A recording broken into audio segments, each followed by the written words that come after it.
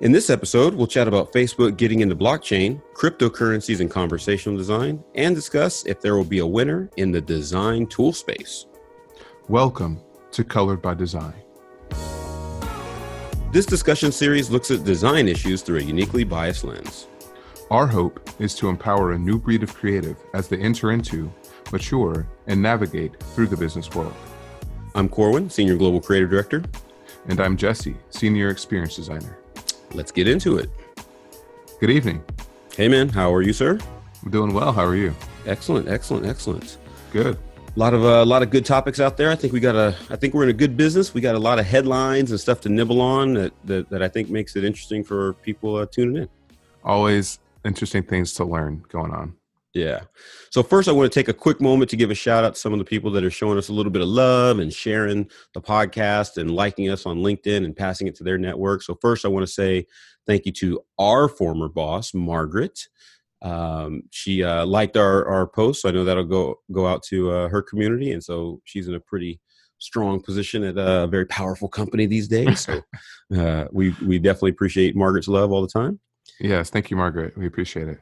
Also met a guy when we were doing a lot of hiring, and we've had the good fortune to meet a lot of good people. Not everybody's a great fit for our the company and the projects and the jobs that we have, but right. I don't think that's any reason for you not to become friends and be cool with people and meet new people. So a guy named Kobe Almond, he came through and we interviewed, and it didn't work out, but we had like a 2-hour conversation over a year ago, and I felt like I know the guy. Yeah. And then he was hosting a IXDA meetup here in Dallas. Mm-hmm. And, I said, oh, wow, Kobe's doing it. I'll go over there and support him. And when I saw him for the first time, I thought I had met the dude. And he's like, no, we've never actually met. We've talked on the phone, connected through LinkedIn, but I felt like I knew him. Yeah. So that was cool. So he's doing a really good thing with that community, and him and his team are putting together something that I think will be really special for the design community here. So I'm looking forward to what they do and supporting their efforts for sure. Totally. It's always good to see new things happening in the Dallas design community. And I'll definitely have to stop by and show some love. Yeah. I think they're doing good stuff. Hopefully they're always looking for good places to host meetings and have kind of sponsors and such. So I think I'm going to try to get them over to the office, since we got a pretty open, cool space for them to, I think that'd be cool for them to get in. Yeah, totally. And then somebody that we used to work with reached out to us on LinkedIn and showed some love and said, hey, like the podcast, like what you guys are doing. And his name's Sean. He transitioned from being a front-end developer, over into being a designer. So welcome to the family, Sean. And, thanks for the love and the kind words, sir. Hopefully we can help you as you mature in your design career. Yeah, Sean, we really appreciate the kind words. Thank you. Cool. So let's get into it. Where do you want to start? We got a lot of stuff that we can nibble on tonight. Yeah, I think one of the things that you shared with me a few days ago was the news that Facebook is getting into the blockchain. Yeah, of course. Right. I mean, one thing that's for sure is that when any new technology emerges, we can definitely count on the big boys and girls to kind of throw their hat in the ring and make a play. Right. I think it's fascinating for a couple reasons. So I'm really about, in January when Bitcoin was kind of at its highest, I really got into. What was that? $20,000? Yeah, I think it was like 19 and change, 20. It was just crazy. Yeah. Then everyone in the world knew the word Bitcoin. Yeah. Your grandma was asking you about it, I'm sure. Absolutely. What's the heartbreaker? The people that were like, this Bitcoin doesn't make any sense. I'm going to sell it. Right. And fortunately, I have some people at work that have family members that were like, no, they had Bitcoin, they sold it. I'm like, wow. Oh, man. Yeah. And, but what is interesting is that since I started, learning about it, one of the first projects that I really was asked to investigate and say, hey, if you really want to learn about how blockchain can really be applicable to everyday people, past just exchanging tokens and kind of speculating, look into Kin. And I was like, oh, okay, Kin. Okay. So I looked into it. Kin is owned, or kind of the cryptocurrency from the Kik app, the Kik Messenger app, which was started by Ted Livingston. And they've been wildly successful, one of the fastest growing messenger apps, out there early on. They got a pretty strong community. But what's very fascinating is that, they are very much like, and Ted Livingston makes no bones about it. He broadcasts it regularly and says it loudly that, Facebook kind of has taken a lot of people's innovations and, obviously scaled it to their billions of users, and ultimately, taken some folks right out of play. Right. Mm-hmm. And I thought it was fascinating when I came across this article on TechCrunch where it was talking about, I mean, it's all in the news, but the former head of Messenger at Facebook, David Marcus, is leading that crypto team.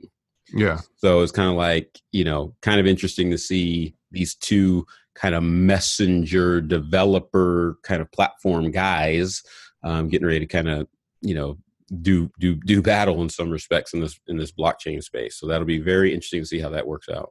Yeah, it's a bit of a, I don't want to say oxymoron, but it's kind of a hard thing for people to hold in their heads. This idea of, blockchain being the key to decentralized everything, right? Not just decentralized social networks, but decentralized currency at some point in the future. And Facebook, which is essentially the centralization of the internet, right? Like the central identity that we use for everything, or at one point that we did use for everything. Yeah. So it's kind of an interesting combination. One of the things that we are looking at or thinking about and discussing is, what are the possible use cases? Why would Facebook get into crypto or blockchain, and what could they do to improve upon that experience? And in the early 2000s, and maybe even before that, the earlier web, one of the things that Facebook helped us solve for was your identity across the internet. So instead of having to log into a number of different accounts, you have your email address and a password for one site, and then maybe a different email address and different password for another site, Right. and over and over and over. We would just click one simple button, log in with Facebook. And Mm-hmm. This is kind of the parallel that's being drawn here in this TechCrunch article, but I just found that fascinating in a way, because it is almost immediately apparent that even today, with all of the issues that have come out of Facebook in regards to some data scandals and this and that, people still largely will use that one-click button because of the advantage to the user experience that it is, as opposed to having to enter my email and my password. And there's a similar issue with cryptocurrencies in general right now, where you have to re-authenticate for each wallet that you have. And it will be really interesting to see what happens when you have this decentralized technology in combination with a centralized identity server, if you will. Yeah, well, I recommend everybody, especially the creative community, to really investigate and not invest your money, but invest your time. I mean, you can invest your money if you want, but invest your time in understanding what the blockchain really is about, what blockchain really is empowering and enabling, not only on the financial side of it. That is a very interesting piece, and a very it'll be fascinating to see. I don't think it's going to disrupt entirely governments and fiat currency and that kind of stuff, but as far as the currencies of it all go, but I do think what is getting ready to happen, and I think it's some very smart people that are trying to figure out how can we use this blockchain technology to better society.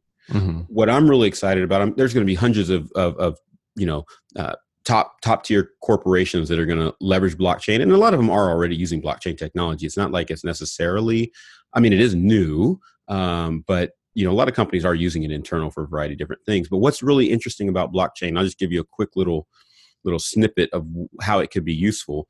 And for those of you that are interested, I recommend you go on YouTube and search up like EOS Hackathon. EOS is one of the tokens out there by this guy, Dan Larimer. He already has, EOS is his third blockchain project. He has one called Steemit, and Steemit is much like Reddit, where it has upvoting. But when you upvote somebody, they can actually earn for creating the content and saying, hey, this is a great thing. So you can actually earn money on the platform. Right. And then there's another one that he started earlier than that, I believe it's called BitShares. I think it was kind of like trading platform.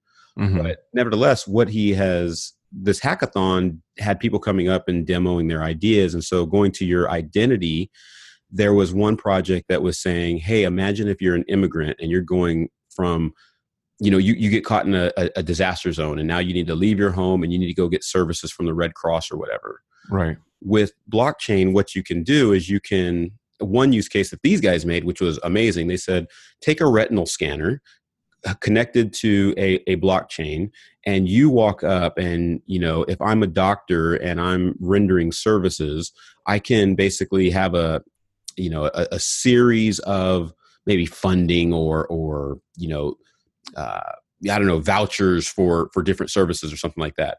Right. And I can say, hey, here, come up here. Let me scan your eye, because you don't have your wallet, right? It got lost in the fire, got lost in the earthquake, got lost in the floods or whatever. Maybe you don't have your identity, but you can come up to this relief area, scan your eye. The eye recognizes you. You type in your identity. Hey, I'm, Corwin Stone, blah, blah, blah, blah, blah. Yeah. And this is what I need. It prints out basically a QR code sticker. And then you can go around and you can take that, your personal identity that's, done with this retinal scanner, and it's able to follow you and track you and let you access services and different things through your retina scan, right? Mm-hmm. So that becomes your true identity. No more passwords, no more, for those of you in the space, private keys and all this kind of stuff to get access to your crypto to be able to do things. Right. So there's these crazy use cases like that I think are starting to get really fascinating. And what I'm personally really drawn to about this community is, like I said, these guys and gals are trying to figure out ways to really try to solve really challenging issues, right? That go past just making money. I mean, the ICOs and all that kind of stuff is a way to fundraise to power these projects, but there are some smart people really trying to do some good with this technology, which is really encouraging. Yeah, interestingly, with the emergence of these new technologies at the same time, you're able to look back and see parallels. We're at the point now where we can look back and remember, parallels to other technologies and watch their trajectory. I was reading something from Benedict Evans about AR. Benedict Evans is a partner at A16Z, which is a venture capital firm, and they have an investment in Magic Leap, which is making an AR headset. Right. They just announced, it's been in development for I don't know how many years and gotten billions of dollars in funding, but they've just announced the price point for their first consumer headset. And so he was writing something in regards to that. I think it's released for developers, right? Oh, you're right. Right. Yeah. The developer headset. Yeah. And it was something like $2,200 for this, for this device. Yep. And he was talking about what happened when multi-touch, the technology, not the iPhone, right? Just the capability to use multi-touch like gestures on screens was first at a point where you could see that it would become mainstream. It wasn't mainstream yet. I believe it was demoed at a TED Talk in 2005, multi-touch. Mm. And people were, prior to that, it was something that was happening in labs, and academics were saying, oh, this could be a cool thing. And at that point, it was demoed to a wider audience. There was still no killer app. There was no iPhone to leverage that technology. Right. The technology was just there, and we knew that it was going to be revolutionary in a way. Right. And I think that we're seeing that with cryptocurrency as a leverage for the blockchain technology. It's a technology. I don't know if it's the killer app. Right. But there are tons of really smart people, as you said, working on ways to leverage that technology to enable new and previously unimagined use cases. Absolutely. Yeah, it's quite fascinating, the options, and I encourage all of you guys to get into it, primarily because we can't get left behind, right? Right. When I came into design industry, it was where the personal computers really were gaining mainstream adoption, and people were using them more and more and more. And now they had all these great design tools that you could really do some good. I think when I got into the game, it was Photoshop 1.0. Mm-hmm. And no layers, one level of undo. It was rough, but but the cool thing that I really appreciated the designers that were kind of more traditionally trained. Mm-hmm. They embraced it. Some of them didn't, but most of them did embrace it, because they said, "Hey, man, it's just another." They were saying, "Hey, it's just another T-square. It's just another pin. It's another tool in our toolbox that we need to master so that we can continue to create and do great things." So I think that, when the internet came around, we started designing for the web. When, mobile came around, we started designing for mobile. Now, obviously, these, the conversational intelligence is here. We're designing for Alexa and chatbots and all these kind of artificial experiences. Yeah. Multi-touch, the AR environments, blockchain is one of them. So I think as designers, the technology is going to change so fast over the next 20 years. I think we will be halfway reinventing ourselves, relearning every year without a doubt. Continuing education is definitely the name of the game for us. If you're not constantly learning, you're going to be irrelevant. So you have to stay sharp. You have to stay in front of this thing. Right. And hopefully podcasts like this can help you do that. Yeah. One of the interesting things about that evolution that you mentioned is that this isn't something that only designers have to do. Right. The most successful business people are capable of leveraging their experience at one institution and taking that to another institution and applying it in new and different ways, and building on that kind of personal experience that they've had to create new and interesting products. So coming back to the now head of blockchain for Facebook, David Marcus, he was the former president of PayPal, and he came over to Facebook and was head of Messenger. And from 2014, they had 200 million monthly users. And now in 2018, they have something like 1.3 billion. And you guys will remember, if you were using the Facebook app, at one point you were allowed to message within the Facebook app, but then they began a migration period where they no longer allowed you to use the Facebook app to message. You had to download a whole new app on your phone. And at this point, I think my phone right now is like 128 gig or something crazy. But the size of storage on the phones, even 4 years ago, was much smaller. Yeah. And so it's like, now I have to make room for a whole nother app just to use this thing. Right. Why? It's just messaging. But David Marcus was the guy who was behind that product decision, and him and the Facebook leadership team, I'm sure. But that was just an interesting decision because it laid the foundation for more advertising and for more of these conversational experiences, or bots, as they have started in the early days of the platform. Now, did you? I remember when we were sitting there, and I'm not a heavy user on Facebook, but I knew you were, and I remember the day when you were like, "Oh, check this out! Look at this new Messenger app!" Blah blah blah. Yeah. And I remember that. But didn't you do some work? You did some work with them at one point, didn't you? Or you had a relationship with them, or how was that? What was that?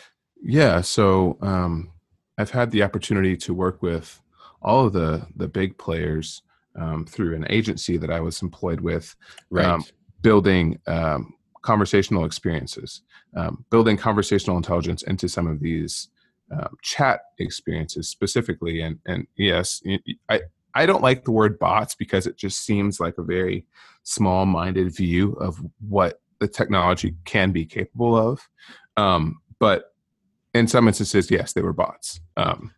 Why don't we back up for a second and let's define for people what is conversational intelligence, conversational design.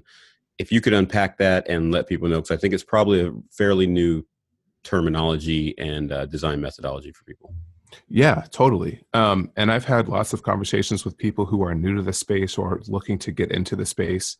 And you might be surprised to learn, and maybe some of our listeners aren't aware, a lot of the skills or that you interact with Alexa or the actions on Google Home are experiences that have been designed by a person or a team of people.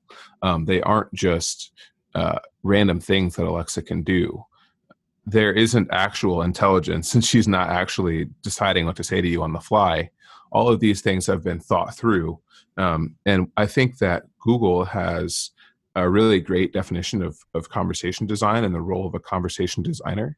And so I'll read directly from their guidelines here, a sentence. Google defines conversation design as a design language based on human conversation. The more an interface leverages human conversation, the less users have to be taught how to use it. Conversation design is a synthesis of several design disciplines, including voice user interface design, interaction design, visual design, motion design, audio design, and UX writing, right? So it's a lot of different discrete functions of design that are combined into one to create a conversational experience. And if you think about conversations that you have with your friends, your coworkers, your family, whoever it is, conversations that we have person to person are inherently multimodal. And what that means is they can take place in different contexts and different surfaces or different devices. So I can see Corwin person to person and we can have a conversation.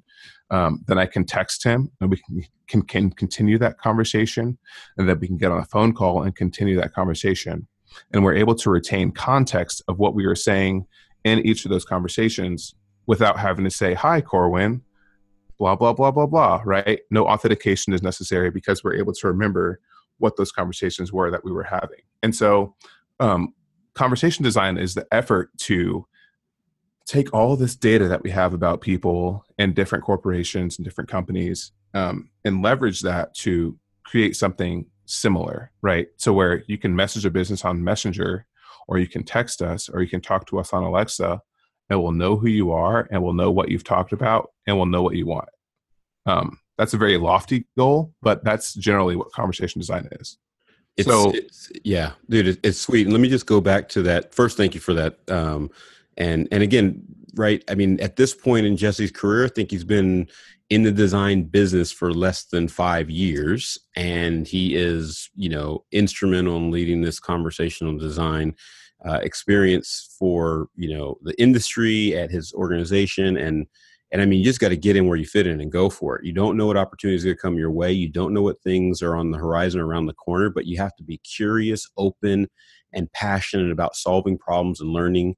And you can find yourself in a whole bunch of really, really interesting places. But yeah, I really want to go back to the definition, because I applaud the team at Google. And I think this definition is on their developers.google.com. But what I love about what they said, creating actions, for conversational design requires a breadth of design expertise, ranging from not only, because this is a relatively new discipline that has been here before, because I imagine some of the information architects and some of the people that design phone systems and things like that. Oh, to get to your credit card company, press 1. To get to somebody else, press 2. I bet you a lot of that technology and thinking and expertise is relevant in this new world. Totally. But what I love is that they said, look, from voice user interface design to interaction design to visual, motion, and UX writing, have found, we redefined it into a single discipline, conversation design. Mm-hmm. What I love about that definition, and what I'm excited about, I mentioned, Kobe Allman and his partners kind of starting IXDA here in Dallas, is that we need to get back to all designers coming to the table to solve all problems. Right. And I really, really love that definition. This is literally Star Trek, the future, Star Wars. I mean, this stuff is like this is like amazing what we get an opportunity to participate in and help solve for. Yeah. But again, we're solving problems for people through a voiceless interface, or, it's not even a voiceless interface, it's a voice interface. Right.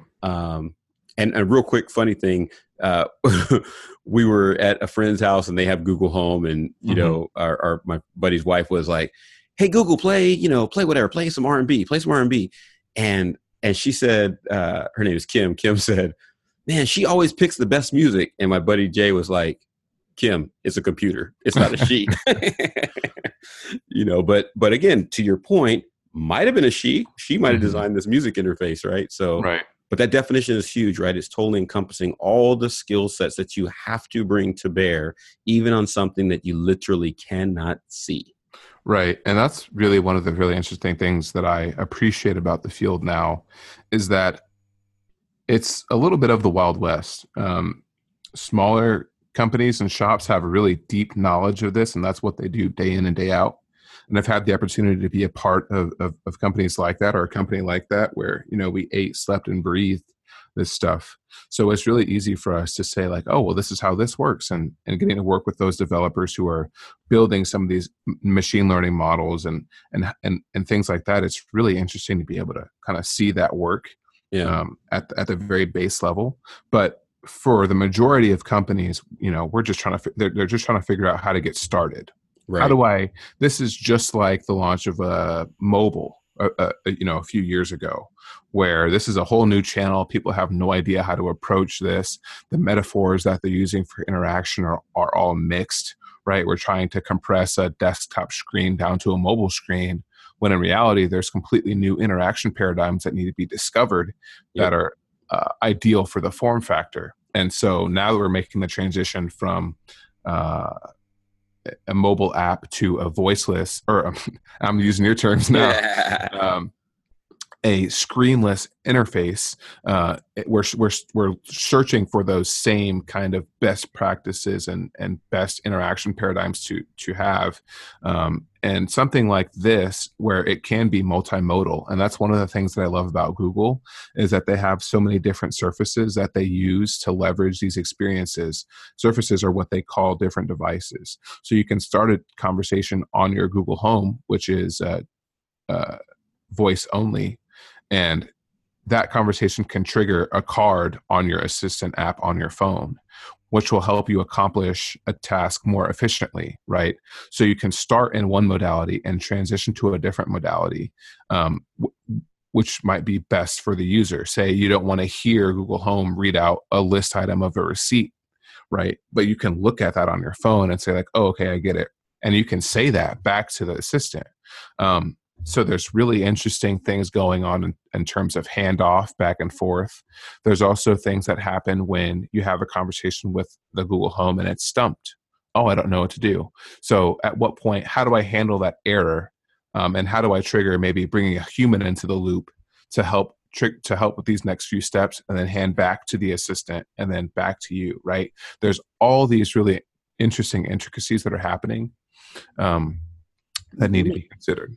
Let me ask you this. I don't want to put you on the spot. I mean, this is your domain.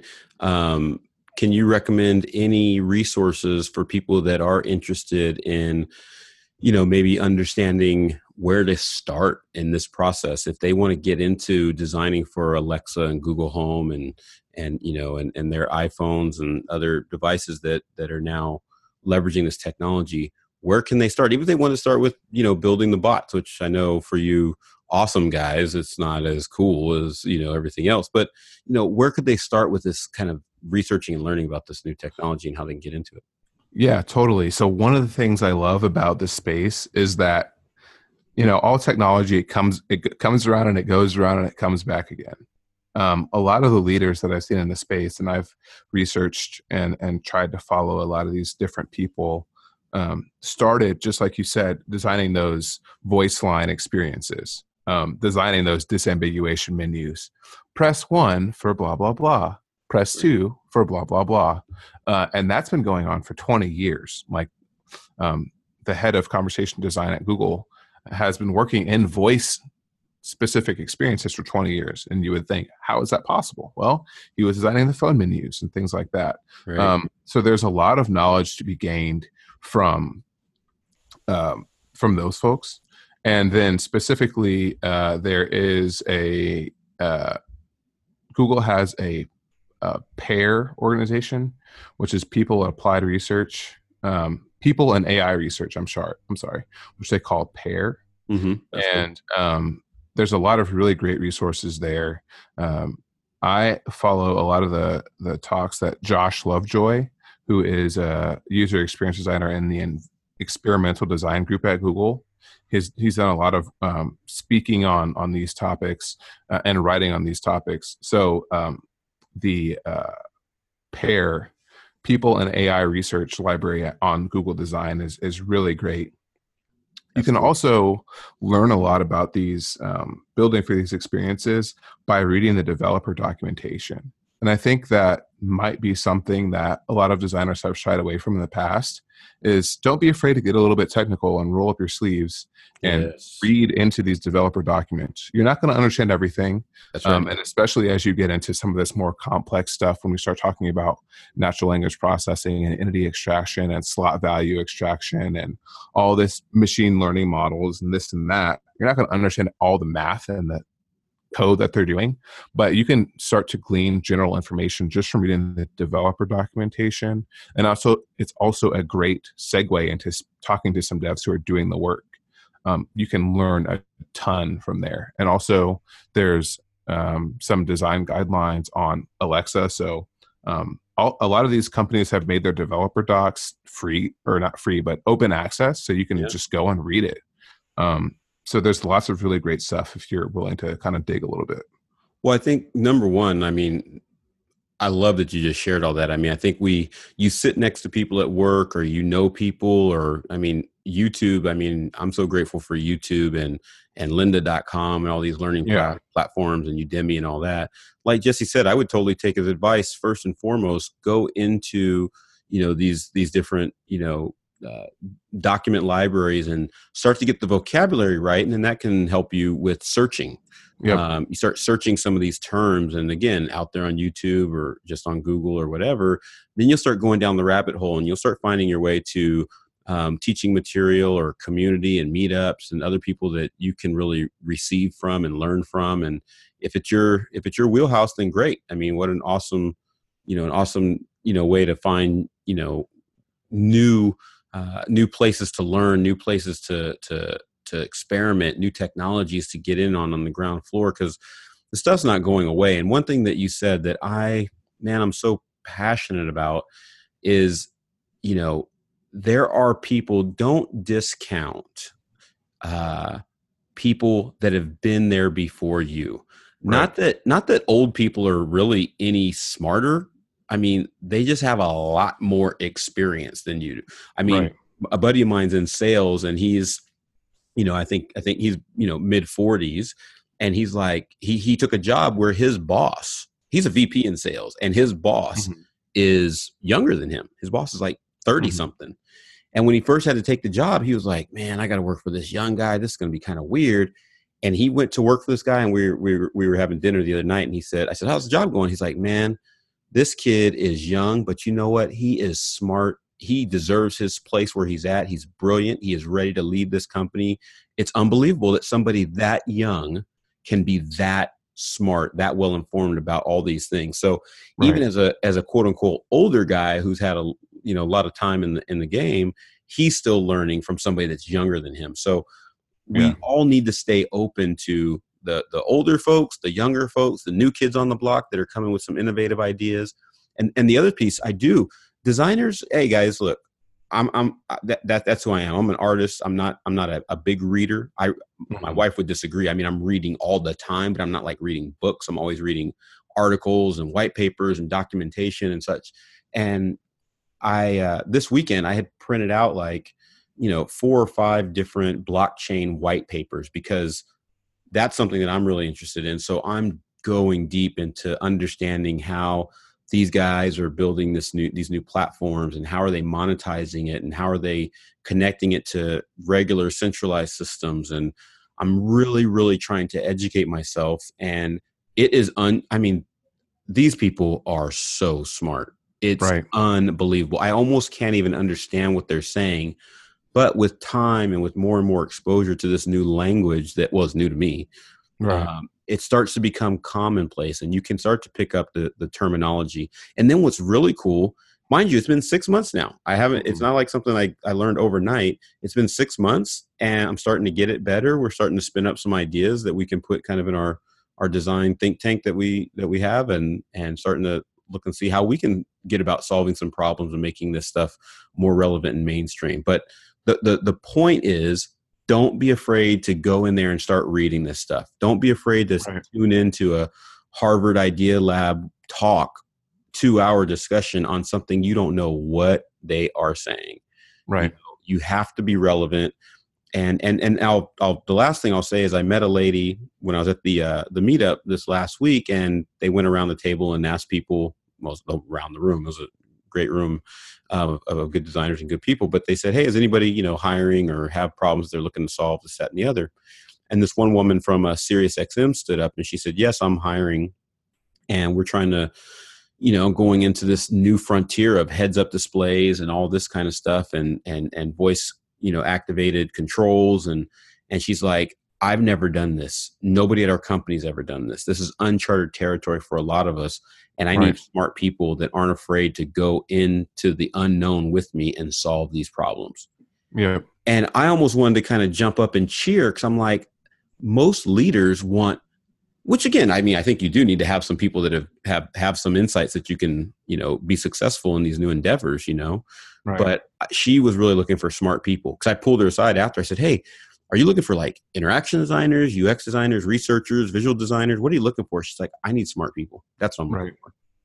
And I was like, wow, that's admirable. I appreciate that. That's awesome, because it's giving people that right now feel like they might not have a place in this new world all around us, from augmented reality, virtual reality, machine learning, conversational design, even UX design, software development and design, right? Just like a lot of people that are kind of traditional designers feel like, oh my gosh, where do I go now? Right. And so again, get in there, read that stuff, learn it, and actually become a unicorn, right? We heard of this design unicorn. You guys, I don't care what your job is. If you're a visual designer or a interaction designer or a conversational designer or a marketing designer or a hand letterer, it doesn't matter what you do. You have to do it all, because more and more, again, as this definition outlined, we need all of these disciplines to synthesize and come together to solve this very special problem. Yeah. So you guys got to learn and mature and grow, and hopefully we can give you guys the tools and tips and pointers into directions to kind of get you started. Yeah. One of the things that I love that you said was going back to the fact that you're reading these blockchain white papers and not understanding what they're talking about. I'm doing the same thing, right? Like I'm reading papers on new ways to do entity extraction, or new ways to do natural language processing, or new ways someone implemented a machine learning model. And I'm not a developer. I barely know HTML and CSS, right? So I don't understand. They have actual diagrams of the formulas that they're using for these things, and a lot of it's very math heavy.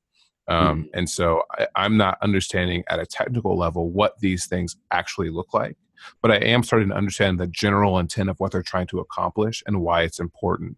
And that, to your point, really helps you learn the language that you need in order to be able to communicate effectively, and, in order to be able to continue to research and continue to, what does this phrase mean? I've done that, more times than I can count, seen a phrase in a white paper and gone down the rabbit hole on that. But one of the other interesting things to that very point that I've noticed about this space in particular, and I imagine this will continue to happen as technology grows and continues to get more and more magical, as you would say, is the fact that there is no screen for these experiences really forces you to confront the reality of, like, I need to work with my developer super closely, because machine learning is like an art and a science. The people who are really great at this are, probably some of the highest paid people in the industry. And you need to be able to work with them closely and be able to speak at least in a language that they can understand what you're trying to say and take it and run with it from there. And another thing is, you have to be aligned on the business side as well, because in order to make these experiences work, you have to be able to pull from data that's in a proper state, right? Which requires the creation of APIs, if you don't have them, that will expose data in certain ways so that you can call it in a conversational way. There are some experiences that'll give you information just in one sentence. It's simple, it's clean, it's elegant, it's to the point. You don't have to fill out a form field. You can just have a conversation with a machine. What kind of house do you have? What kind of roof do you have? Right? And just conversational back and forth. But the back end behind that's powering that is really where the magic happens.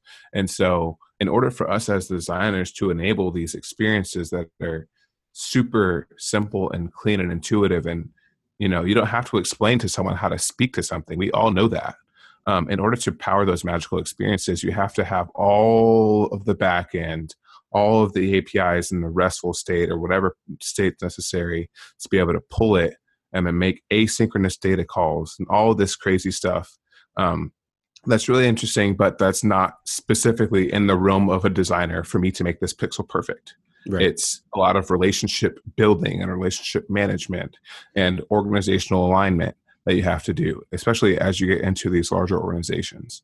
And so you have to change your mindset from designing at your desk to designing away from your desk. You're Right. doing the majority of the design work by talking to people. And that can be very difficult to kind of grasp, especially as we spend so much time trying to master our craft. It's just a whole nother type of craft to master. I love it. I love it. And what I love about it most is that, I'm a big fan of, and all my team knows this, and everybody that, kind of has been able to, that I've worked with, that I get close to, they know that I'm about training up design leaders, Mm-hmm. because the industry in the world changes so fast. You need to be able to lead, partner, collaborate in order to build whatever comes next. When I first got started in design, I thought I was hot shit, and that people were coming to the design firm because of me and my great Right. stuff. And really, I mean, I was just stupid. And fortunately, I had some people that really loved me. You know what I mean? And helped me understand how that's ridiculous, right? And then I started to appreciate more and more. One of my first business partners, I used to marvel when I would design something and he would code it, and it literally took something very flat and inanimate, and he would almost like breathe life into it. Right. And it would start animating and dancing across the screen, and when you click here, it did that, and then it was magical, and I realized it's like, yo, we all need each other, Right. so your relationship in your relationship with your developers and people that are good or not so good, it doesn't matter. You need to start partnering and working with other people and get off the high horse if you happen to find yourself on one. Right. Bring yourself out of your shell if you happen to be introverted and quiet. Find people that you can talk to. And believe it or not, I bet you'll find more developers that are also introverted and quiet. So I think you'll find, your tribe there. Right. But definitely every person that I've ever talked to in my entire career has never been like, oh, I don't want to talk to you. Oh, I don't want to partner with you. Well, let me back up. People on the design and development side. Right. I've had it from other parts of the business, which is unfortunate. But on design and development side, everybody, these men and women are builders. They're dreamers. Right. They're doers.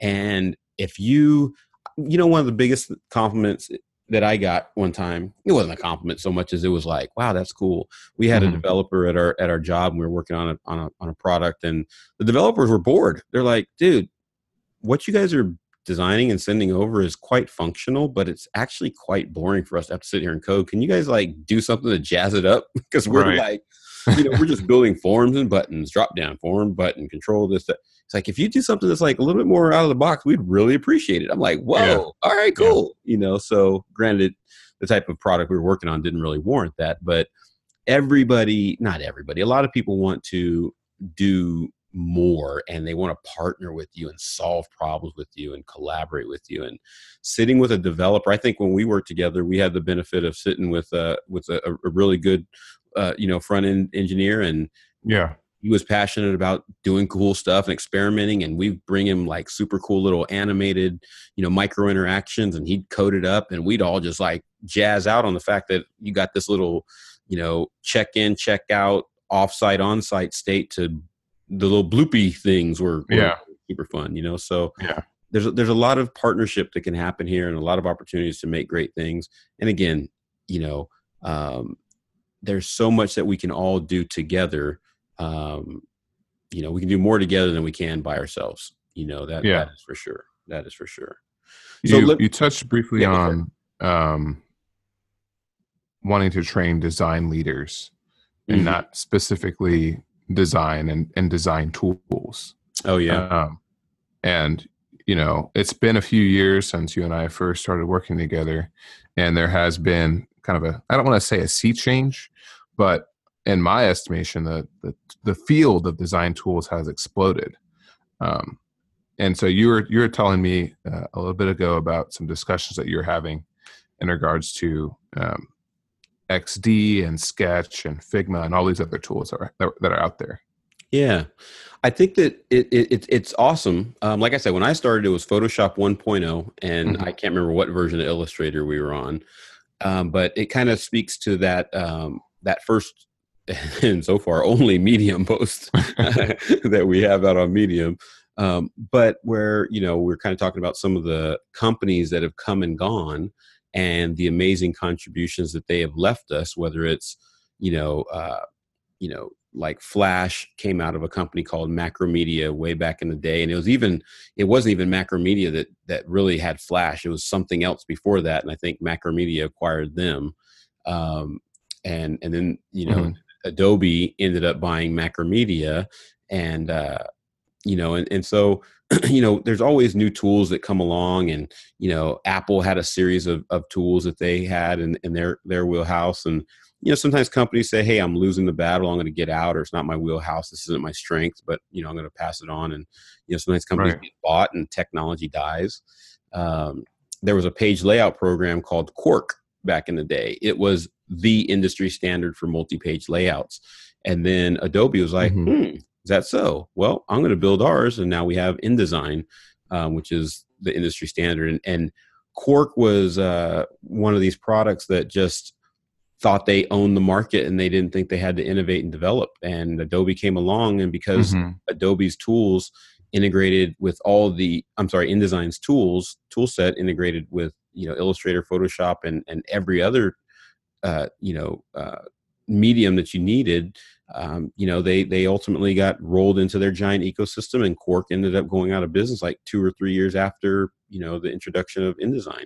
Yeah. And so for me, I've come through the industry, and I've seen a lot of things succeed, and I've seen a lot of things not necessarily even fail, but just go away because of the competition. And so, right now I see just so many tools popping up and also vanishing. Yeah. And some great stuff. I mean, super cool tools. So I was, in our office when I first started, most of the product design was happening in Photoshop. And when it came to collaborating with, a team member across the pond, or somebody even just in the office across the room, it was a nightmare to, share a Photoshop file that had literally upwards of 1,000 layers. Right. And, this in Photoshop only had one artboard. So you couldn't have a series of screens that you could say, oh, there's the, onboarding screen, or there's the checkout flow. Let me just click into that and make the edits I need. Or right. So it was literally, you had to be very disciplined about your layers and groupings and labeling everything. And it was just really hard to deal with. Right. So redlining inside of Photoshop was a nightmare. So when I arrived, I said, hey guys, look, this is really inefficient. These files are really heavy. We can't collaborate as much as we'd like. So why don't you guys do me a favor and try Illustrator? Illustrator being vector-based, the files are a lot more lightweight. If you need to import graphics into, the application, then great. But it'd be a little bit easier. And also I think it might give us the flexibility to be able to redline and do this, that, and the other. And it was met with resistance. Yeah. So, I just kind of over time asked 1 or 2 designers just to try it, just do an experiment for me. And, they ultimately said, oh, wow, this is way more efficient. This works a lot better. And then over time, maybe inside of, 2 or 3 months, the team migrated from Photoshop exclusively over to Illustrator for our, product design kind of tool of choice. Yeah. Then we started to say, okay, wow, we need a better redlining tool, because redlining is when you basically make a design, you have to then mark it up in such a way that allows developers to be able to see all of the padding, margin, font sizes, radiuses, drop shadows, colors, etc. Right. That make up that visual presentation that you want them to build out. So, doing it in Illustrator was a lot more efficient, but still it was very manual. So we started looking at plugins and other tools that we could use to integrate into the the plugin library, so that it was a little bit more automated and easier to execute. Yeah. And about that time, Sketch really started, kind of ramping up and becoming a tool of designers, and people started using it more and more and more. And I, again, being gun shy from some of the products that I'd seen kind of fail or fade away in the past, I was very slow to adopt it. And especially in a corporation, when you're dealing with, hundreds of people, you're dealing with disparate teams, and you're dealing with folks that, may or may not have the resources, because a lot of times there's budget restraints, there's security restrictions that you have when you're dealing with enterprise organizations, that you can't just, grab the latest version of whatever you feel like and start using it, right? You have to think about the entire organism that you're supporting. Yep. And so some of the teams started, experimenting with Sketch, and they did I think that what they brought to the table was extremely efficient, very well done. And we have a team in China, and China guys, they will embrace whatever's new, quick, fast, and in a hurry. Yeah. And I think that's why the country is so innovative and so far ahead of a lot of other countries in a variety of ways, because they're not afraid of technology. They're not afraid of trying something new. Mm-hmm. And they learn fast, and they'll, so they adopted it, and we adopted it here in the US. And it's been really interesting. But, in the office, we had one designer who was just like, I love Adobe. I'm not giving up on Adobe stuff. Forget Sketch. I'm going to keep using this other thing. And, so finally, Adobe started coming out with XD. Mm-hmm. And I think it was Adobe Muse. Well, no, maybe it wasn't Muse. Was it Comet? I think it was Comet was the code name when they were developing it in the early days. I can't remember. Yeah. But nevertheless, Adobe finally got around to start building their own, kind of a digital product development design tool. Yeah. And Adobe XD is, experienced designers what the product is now. And so now I got in this conversation with my team, and we're talking, and the new version of Adobe XD is really coming along quite nice. The previous versions of it I thought weren't as great, but they've evolved it and kept iterating on it, and it's coming around pretty good. Mm-hmm. And some folks on the team were like, "Wow, it looks exactly like Sketch." Yeah. And I said, "You know what? I bet you there's a backstory to that, because almost all great companies have." When they get to a certain point, especially when they're getting really competitive and starting to get some market share, they get a call from the big boys talking about, hey, we'd like to buy you. Yeah. Or we'd like to integrate with you or partner with you or something, right? Usually it's a buyout move. But so I said, oh, man, I don't have any ties to anybody at Adobe, but I bet you that I said, here's my hypothesis. I bet you that Sketch was approached by Adobe and Adobe asked to buy him. And I bet you Sketch said no. Yeah. And then Adobe said, the hell with it then. We'll go ahead and just copy your product and we'll just run you out of business. I said, I bet you that's what happened, And so we all, had a laugh and kind of went on. But then recently, I met somebody who had some inside intel. And they told me that they, have, ties to both companies. And I said, I am going to ask you this question, and I'm not expecting you to violate any NDAs or anything like that. I said, blink once if the answer is yes, and blink twice if the answer is no, Yeah. And I asked the question, I said, I kind of laid that scenario out. I said, hey, was there a time where Sketch was getting such good traction that Adobe ultimately was trying to buy him? And they were like, well, yes, that's obvious, right? That's just the way business goes. I mean, that's not surprising to anybody. And, so he's like, yeah, he said, but they, it appears Sketch is kind of turning down all offers for any kind of acquisition. They're trying to go it alone, and they want to be their own thing. Yeah. And so, but what was interesting is I said, and the individual said, do you know why Adobe ended up creating a product like XD? I said, oh, to compete with Sketch, of course. And the reply was, no, they found that a lot of their designers were not using their design tools. They were using a competitor's design tool. It's like, oh, so good on the leadership there, to say, hey, wait a minute, what's going on here? What? You're using what? Hold on, we're going to fix that. We're going to make our own. Yeah. So I thought that, and I was, there's some blogs out there and stuff that kind of, speak to a little bit of that. It's kind of cloaked, but you can kind of find some of that story. But it's very fascinating to see what influences and what drives decisions. But, even some of the tools that our team were falling in love with, I think Macaw was one of them. You said Figma is one of the ones that are out there. Proto.io was one. Mm-hmm. And they were all, we had 7 or 8 designers that were all passionate about all these different prototyping and design tools. And I said, guys, we have to wait to see how this shakes out, because it's like Betamax versus VHS right now. Yeah. It's Blockbuster versus Netflix. We got to see who wins this war, and then we'll make a decision. I'm not going to jump on board and get in the fight with one of them while they're kicking and screaming. And sure enough, we would get emails from, because we had user agreements and licenses with these companies, and they would say, "Oh, we regret to inform you that we're going to be shutting down our platform." And I'm like, "See, there you go." Inside of 6 to 8 months, it wasn't even like really a long time that some of these, platforms didn't really go the distance. They might have been around for a year or two. Yeah. So, so as you and I were talking, I kind of was like, really the question that I kind of like to entertain is, do the tools that we have matter? Right. Do the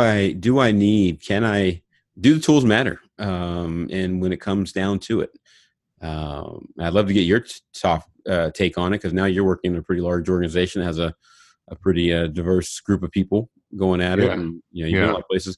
Do the tools matter? I mean, in the final output and what you produce. Yeah, it's really interesting. I think that the number of different tools provide different capabilities, obviously, and we're really deep into Sketch, especially as when you're building design systems, you typically build products for other design teams to use. Right. One might be like a style guide or a kit from which you can draw different components. And so Sketch has a lot of really powerful capabilities when it comes to like using symbols and things like that. And a lot of great plugins. There's a very vibrant plugin community out there that you can leverage to really add a lot of great functionality to Sketch. But the tool wars kind of continue, right? InVision released Studio recently, and InVision is in a really strong position in a lot of different organizations because we use a number of different design tools to create the comps, but in order to share the comps and get feedback and iterate on them, I think, you can share static box files. There's systems like Abstract where you can upload to a shared library. DSM, or the Design System Manager from InVision, does something similar. But InVision really has kind of built a beachhead around this sharing to the enterprise side of the house, where you don't have to download any software. You can just go to this web link, and you can, they've built a really fantastic experience. And so they released Studio, which is a Sketch competitor, obviously with the differentiation of being able to do motion prototyping directly in the tool without a plugin, right? So, and then there's other tools that are out there like Framer, that you can do more directly manipulate the code. And so, I think that, I don't know if the tool wars will ever be won. It's kind of, where do you do your best work? Where are you most efficient? And then ultimately it comes down to business models and pricing and things like that, especially when you're in large organizations, which, as you said, have contracts and user agreements, that can last for any number of years. So it almost comes down to, what does our organization want to use? And it's good that there's a lot of competition around these things, I think, because it just helps drive innovation in the space. But once you move into some of the more emerging technologies, there's going to be need for a different type of tool. When you're just building these AR experiences or VR experiences, is Sketch going to be enough? Is Studio going to be enough? Is Framer going to be enough? Or is there going to be some new thing whereby you can design these experiences in the experience itself, where you're wearing these goggles and you're designing, right? You're architecting the space, which is kind of something that conversation design is similar to, in that you're building a space within which people do things. I personally, when I'm designing these experiences, don't use any of those tools. I use a flow diagramming tool like a Lucidchart or a Whimsical. So when these new kind of disciplines arise or technologies arise, they're going to require a different design approach. So it's not really about a tool. It's more about, like you said, understanding, and we've talked about this previously, understanding the design principles, the core kind of foundational aspects of design, and then being open and willing to learn whatever tool is necessary to do the job. That's right. being There it able to is. go into that toolbox and have a number of different tools, know how to use Photoshop, know how to use Illustrator. And Yep. that is a uniquely, well, I won't say uniquely, but that is a really big component of being a designer, is having mastery of a lot of different programs. You know, Absolutely. And I love it. That's exactly where I was, I'm glad you went there. And that to me is the key, because for us, think about everything that we're involved in right now. I mean, we're sitting here in front of these microphones, in front of a computer, with a lamp on our desk and a fan above our head. And, nobody cares whether they use Fusion 360, AutoCAD. They don't care if this was hand sculpted with clay. Nobody mm-hmm. cares if this was made with the latest aluminium, as Johnny Ive would say. Aluminium. Aluminium. Nobody cares, right? Because Right. we're designing for people, and the people need whatever it is we're designing. So whatever tool Right. it takes, don't be a design tool snob, please. Right.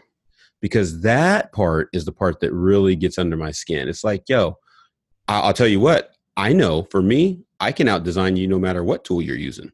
Right. It doesn't matter, because guess what? Some days, like, I hate it. Don't you hate it when you get a new computer and you don't have all your software or all your fonts or all your stuff on there? You're like, oh my God, I'm stuck with these 12 fonts that came with this damn thing. Or you're on vacation somewhere and somebody says, hey, they call you and like, oh my God, I need this. And you're like, you're kidding me right now. All I got is the Microsoft Word and PowerPoint on the hotel, desktop services or the business center computer. Right. You better get in there and make it happen. Right. You know what I'm saying? So I'm a big fan of be a great designer, and whatever tools are required, then go get that tool. Right. I live in a house now, and when we moved here, I sold everything I had, and then we just came here with nothing. So we're rebuilding, which is kind of nice, kind of cathartic and Right. a chance to buy some new stuff. Yeah. But I don't have my tools. I used to have a great tool set. I used to have every tool you could possibly imagine. I need to do whatever. I work on cars and all that kind of stuff. Yeah. Now I find that, like, I was taking my son's old bunk bed apart and I stripped out one of the bolts, and I'm like, oh my gosh, I don't have my tools that I know I could have tapped this and extracted it. So where do I go? I go to YouTube. I use the tools that I have available. Mm-hmm. I went to YouTube. YouTube said, hey, if you have a star bit, hammer it into the Allen head hole and then back it out slowly and you'll be.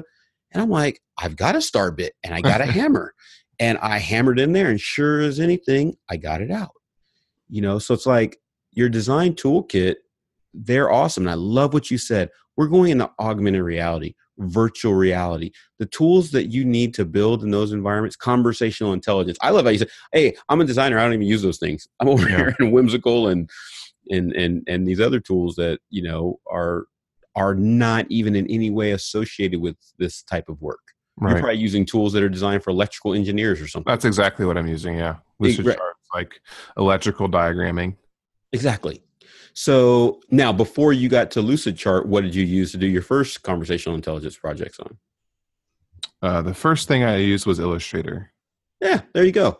And who was the first? Well, I don't know if you can mention the first client that you used Illustrator for, but yeah, I just when I started to do actual work for clients, I was in Lucidchart.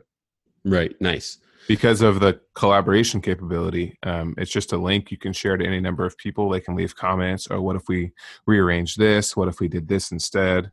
It's purely flexibility, purely functional. It's not pretty by any means. Whimsical is a little bit easier on the eye. But it's just, you get in there and get the job done. That's what it's all about. Because I love InVision for the collaboration and the ease of building prototypes. You can export it. You could text it to somebody on their phone. They can download it to their home screen. You can, easily, link things together. You can, for the developers, they can go into inspect and see your code that you've used, especially if you use Sketch, and Sketch will allow you to easily publish through Craft, and I mean, the tool is amazing, and the integrations and the community that support it make working easy. They've built in some really good efficiencies so that basic stuff like, oh, I need to extend the width of this container across the screen. Okay, great. It's smart enough to know that I'm going to anchor this dollar sign to the right side, and I'm going to leave the description on the left side, right? And the photo is going to scale appropriately. I mean, absolute magic, and I'm so grateful for the team that built all these awesome tools. But I like what you said too about it drives innovation in the space. If Sketch would have never came along, and InVision and Zeppelin and all these other great platforms would have never came along, Adobe probably would have been slower to develop a tool in their product portfolio, Right. that people could get after. So I love that it's driving innovation, whether they win or lose. I mean, they're doing a great service for the industry. They're doing a great service for those designers who are young and new in the game that need some tools that are easy to kind of get them up and going. And even for the cats that know what they're doing, it's another great tool that makes it a lot more efficient for us to do what we do. Yeah. But use the tools that you need to get the job done. It's about, Exactly. and Jesse just said, Lucidcharts is a great tool for collaboration.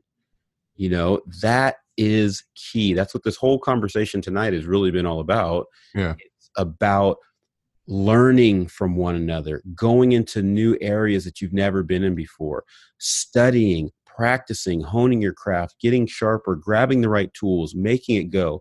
Don't make the excuse that you don't have access to resources or tools. Don't make the excuse that somebody's smarter or better than you are. Don't make the excuse. Go out there and find what you need and go win and succeed in whatever part of the design industry you choose to focus on, because there's a lot of room for all of us. Yep. There's a lot of room for all of us. And this is such a great time to be alive and to be designing. And we really, really do have a lot of, opportunity to win and to make great things. It is in no way slowing down. I mean, I think we're just as it relates to like the blockchain space and the cryptocurrency space, we're in maybe the end of the first inning, maybe the beginning of the second. Yeah. And I will encourage all of you, like the lady from SiriusXM says, she's like, we have not gone down this road before to this degree. We need smart people. The blockchain developers and these cryptocurrency guys, I listen to their talks. I listen to their podcasts. They know that their designs suck. They do. They know it. These guys are like talking about nodes and super nodes and all this other kind of stuff. It's like, I don't even know what the hell you're talking about. But all I do know is that this platform is terrible. And you just said you redesigned it. I'm like, oh God, I hate to see what it was before you redesigned it. Yeah. So they need all of us. And they even say it. They say, look, we're building these foundational elements and we're looking for people to come and build customer facing experiences on top of all this.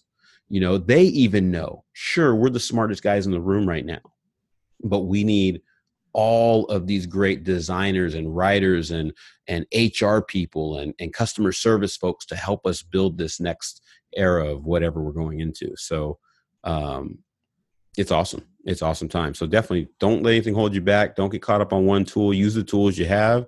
Be proficient in all of them. And more importantly, know your craft. Know what you're trying to solve. Know the audience. Know the business. Know the needs of the customer, the consumer, the user, the viewer, and make it appropriate to solve their problem, not your pleasure, their problem. Yeah, absolutely. Well, that's a great place to end it right there. Yeah, no doubt about it. I always love our discussions. Thanks for listening. To stay up to date with all things Colored by Design, you can subscribe to us on Apple Podcasts, Google Podcasts, Spotify, and Anchor.fm. And if you enjoyed listening, please leave us a positive rating on your platform of choice. We definitely love to hear from you, and we look forward to those great ratings so that we can get this word out to other great people that are seeking design advice like you guys. Cheers.